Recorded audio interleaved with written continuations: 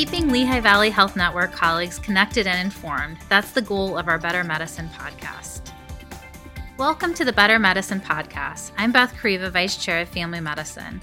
The goal of our podcast is to keep our colleagues and referring community physicians and providers informed with the latest information. Today I'm going to be speaking with Dr. Jasek, family physician at Laurie Station and regional practice lead within family medicine. She's going to be discussing the importance of childhood vaccines and how to ensure your patients are getting the preventive care that they need at every age, especially at this critical time as we know everyone is just starting to get back to school. Dr. Jasek, welcome to the show. Hi. I know that kids across the region are getting ready for school in what should hopefully be a little bit more of a normal year as compared to the last few. Why is it so important to make sure that children are up to date on their preventive care and vaccines, especially as they're going back to being more in person than they have been perhaps recently? Yeah, absolutely. I think it's really important for kids to start off on the right foot, make sure that their vaccinations are up to date. They're able to start on first day of school, and parents, not have to worry about any delays. Hoping that this is going to be a better year for everyone. Keeping their peers and teachers healthy is of utmost importance. So definitely super important to get in your doctor's visit and check off those boxes. Absolutely. And I've been reading some really scary things just about children and social skills development, as well as basic skills in math, reading, writing, all of those things, depending on what their homeschool experience might have been like earlier in the pandemic. So really hoping that kids can stay in school more consistently and not have to miss days due to unexpected illness. Yeah. What about in your own practice or as you talk to your colleagues, have you noticed an increase in patients who have either been missing appointments or maybe behind in their vaccines? And if so, what do you think might be driving that? I know we've seen nationally some decrease in vaccination rates, particularly in the last few years. I think it's multifactorial. I know a lot of patients have delayed their care during the initial phases of the pandemic. And, we've had some challenges in access for various reasons. Just thinking about parents and their schedule, right? They have to take time off to bring their kids into the office. And so, and their work is already pretty strained. So something that may be helpful to consider is creating templates that allow for kids to be seen sort of, one after another, so that it just saves parents time on how often they have to bring them back in, and just kind of do it all in one sweep, just in one visit, as opposed to 2 or 3, depending on how many kids there are in the family. Absolutely, and I think that's a really great point. I have to think for parents with multiple children in the house, having to bring them in on all separate days is probably not the easiest thing to do. So thinking about logistically how we can create space for that. And I know you mentioned our own access. I know we've also had a lot of clinicians who have been out sick, especially in the last 3 to 6 months. So really excited that we have this new vaccine coming, and again, hoping that we'll have more healthy clinicians and healthy patients and families going forward. So we have been talking about back to school. I know that most of our kiddos have already gotten started and hopefully are not delayed. But for those who we might be hearing from kind of frantically, likely within the next few weeks, what are the vaccines that are required by our local schools? Yeah, so the recommendation is to have a number of doses of Tdap, polio, measles, mumps, rubella, also known as MMR, varicella, hepatitis B, and meningitis vaccine. And the dosing varies according to grade level, but these are basically the basics. And of course, we also recommend the flu vaccine and the HPV vaccine. Absolutely. And I know you mentioned polio. I know we have seen some cases recently in New York. So, of course, a really important one for us to keep in mind and making sure that children are up to date. I think the vaccine schedule itself, sometimes the catch-up vaccines can, take a little bit of mental math. But in general, at least as a physician, I find the toughest part can be having some of those conversations with families who may be more hesitant about vaccines for many different reasons. Do you feel like you've noticed any differences in terms of families being more hesitant about vaccines in the last few years? Or do you feel like it's been mostly fairly consistent? I think that parents seem to be questioning certain vaccines that maybe aren't required for school, such as HPV or the flu vaccine. But it's not consistent across everybody. I think that generally speaking, they are hesitant about the COVID vaccine more than any others. And so that's the one that I, try to spend some time on and explain how the mechanism works and the benefits of it. So. Absolutely. So I know many, many reasons why people may express some hesitancy. And I think whenever there's a new vaccine that comes into the mix, certainly not totally surprising that would increase some of that. So I know you mentioned some of your strategies already, but can you give a little bit more detail about how you reassure parents when they do have questions about the safety or the importance or, what this means for their larger families as they think about vaccines for children? Right. Yes. So, I think relationships are crucial. So coming from a place of curiosity when parents are hesitating and inviting questions such as, what do you think about this vaccine? Understanding where their fears are coming from and trying to be empathetic. I also think that creating screens in our waiting rooms or exam rooms, which could have more information about each vaccine, providing cartoon-like explanations to simplify how vaccines work could be very powerful as well. After all, there are Disney movies that speak to both children and adults, so why not make our healthcare information more accessible and fun? I love that idea. I think that would really help because sometimes even for us, it can take a moment to really fully understand the mechanism of action so you can understand why this might be a little bit overwhelming for families to think about with each vaccine being a little bit different. So thinking about how we can make that information really accessible to everyone we're talking to. Speaking of some vaccines where there might be a little bit more hesitancy, the HPV vaccine has become a hot button topic for many parents. Can you speak a little bit to why you think that might be or experience that you've had addressing questions around that?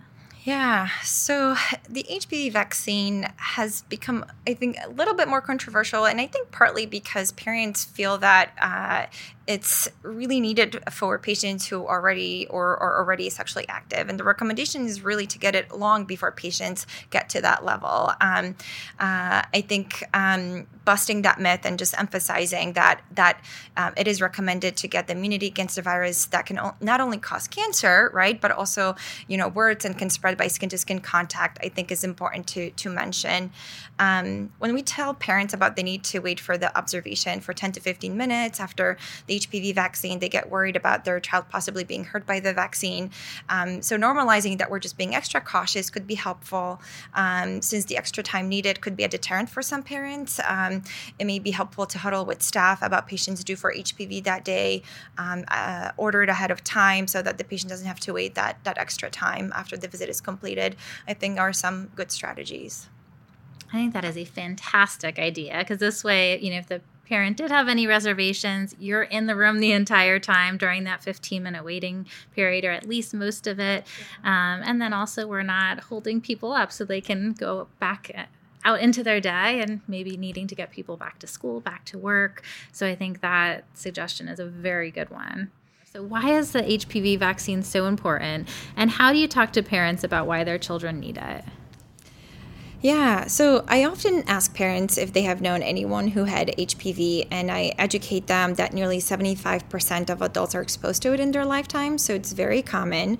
I also talk about how it's difficult to test for it in men, and most women find out about it when they are diagnosed with abnormal pap smear, which is, can be very difficult to hear. I try not to scare them, but I counsel them that it can cause cancer in both men and women, and this vaccine is extremely effective at preventing infection with the virus in the first place and therefore preventing cancer. In addition, protects from strains that cause warts and can be very stress-inducing for teenagers who are already struggling with their body image to begin with. Absolutely. I am still struck by the fact that it's just incredible that we have vaccines that can prevent cancer. Yeah. A really important message for parents to hear. We also talked a little bit already about the COVID vaccine, and I know you mentioned how you explain the mechanism of action to parents, and recognizing that has been a bit of a challenge because it is different from many of our other vaccines. So super excited to see, that it has now been accessible to school-age children, but we know that the number of vaccinated children remains low. So how do you talk to parents about the COVID vaccine, particularly for younger children? I try to talk about how, as their doctor, I really want to come up with strategies to ensure their child's success in school and in life. And that includes making sure they're able to miss as few days of school as possible. And with COVID disrupting their ability to go to school and keep up with schoolwork and also disrupting their parent work schedule, getting vaccinated is key. So Novavax, which is approved for 12 and up, may be a helpful alternative since it's a non-mRNA vaccine, and some parents feel more comfortable with that option. Yeah, absolutely. Hopeful that many will take advantage of that now that we do have more choices for people to select, and recognizing that the Novavax is a great option for those who haven't received any COVID vaccines yet. Along with that, we are moving very quickly, it feels like, into flu season. And we also know last year's flu season ended up being particularly robust, especially towards the end of the season, which is a bit atypical.